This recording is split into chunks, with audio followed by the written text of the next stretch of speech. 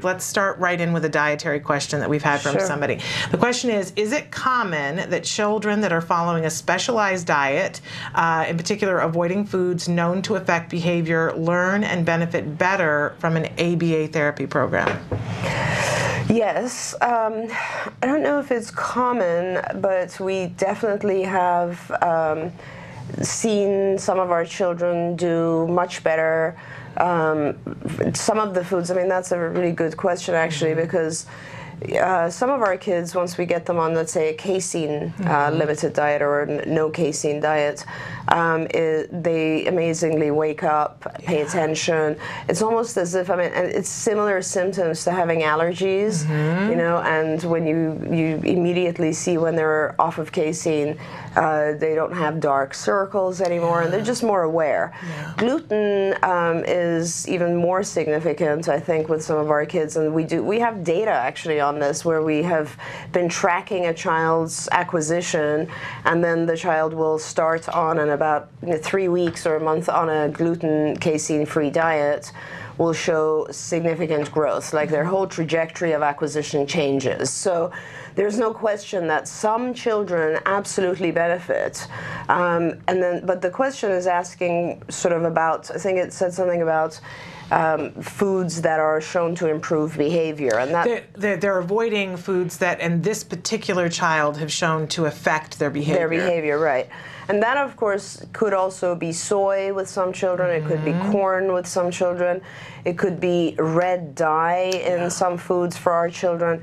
It could be sugar as a whole. I mean, what we're trying to avoid with sugar is not only that, of course, sugar has these, you know, up and down sort of energy bursts that sometimes with our kids that's not so good because they really become very hyperactive. But it also is, what we're trying to avoid is in some children who have fungal issues, it becomes extremely important to not feed the fungus.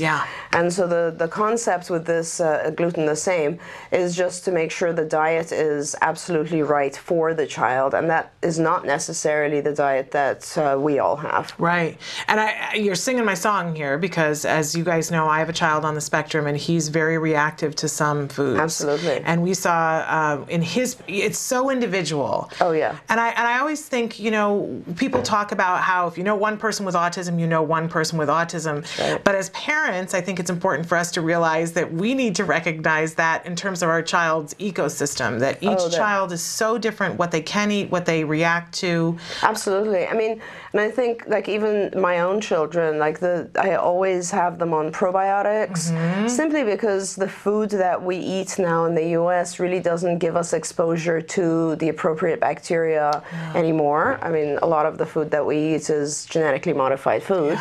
And so you do need the appropriate bacteria in order to be able to digest nutrition and nutrients.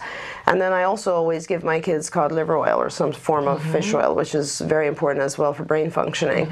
So I think, you know, having a good diet that's appropriate for the child and then having the appropriate supplements, I think makes a big difference. Yeah, and even I've heard you talk before about how important it is for, if a child wants to learn, we want them to be as healthy as possible. Absolutely. I mean, sometimes, you know, and actually that's a good segue into a whole different area, which is, you know, we tend to become so focused on the external symptoms of autism, you know, for instance, the delay in language or whatever else. And then we don't realize that our children sometimes are not healthy. They're having health issues that we're ignoring.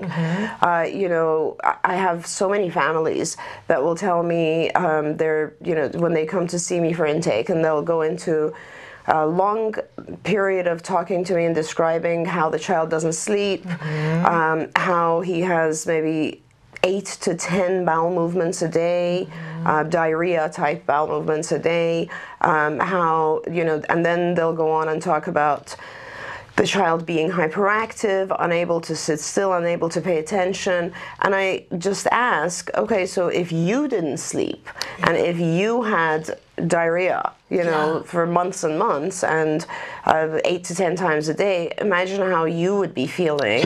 And it's so important for us to stabilize the child's health before expecting the child to all of a sudden now benefit from a major amount of tutoring or instruction. Absolutely. Absolutely. Well, wonderful answer to that. This is a question I'm really excited to hear your answer on. Hi, Dr. Doreen. How and when do you say a child on the spectrum is high functioning? Oh, okay.